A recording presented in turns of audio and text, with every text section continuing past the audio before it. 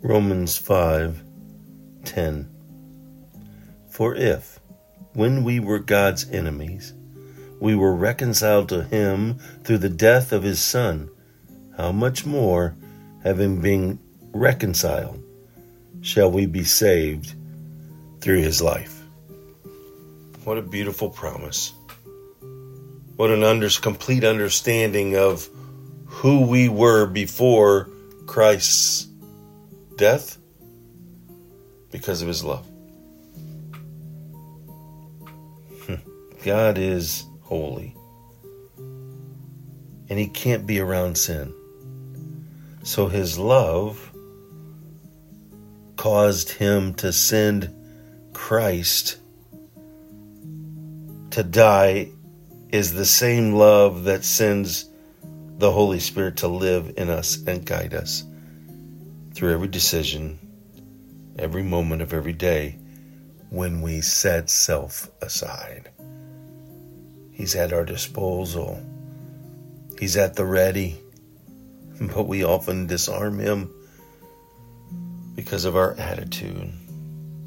The power that raised Christ from the dead is the same power that saved you and is available to you and to me and to anyone who has placed their faith and trust in Jesus to help them live the daily life.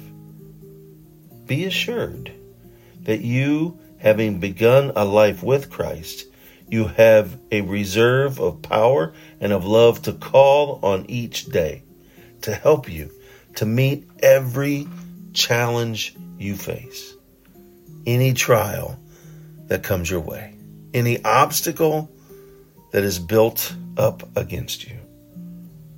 You can pray for God's power and love as you need it. The question becomes, do we call upon him or do we try to do it ourselves? The other beautiful thing here is you see that Paul is writing that for while we were sinners, while we were God's enemies, we were reconciled. We were God's enemies. Many of us don't feel like we were that bad. It's those that were walking down a pathway of destruction, of addiction, of a life without Christ. And when they found Jesus, they left that all behind to live for him. We have to realize no matter what our situation, no matter what our background, no matter how bad it was or how good it was, we were all enemies because for everyone had sinned.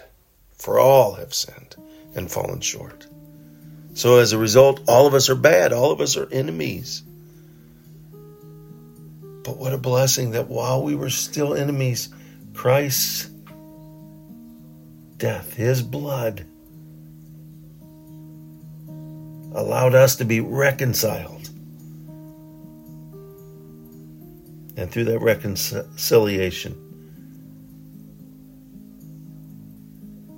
we have a life to live for him. Is that what you're doing with your life? Are you living your life for him? That's a challenge. It's not always easy. But the beautiful thing is that you have the power and love and self-discipline of the Holy Spirit that dwells within you. He's at the ready. He's ready to take over. We just have to self-evacuate so Spirit can elevate and lead us down the pathway of his choosing and to live a life of that worthy reconciliation that Christ paid his life for. Wow, make it a wonderful God-filled day, remembering he did it. Let's do it.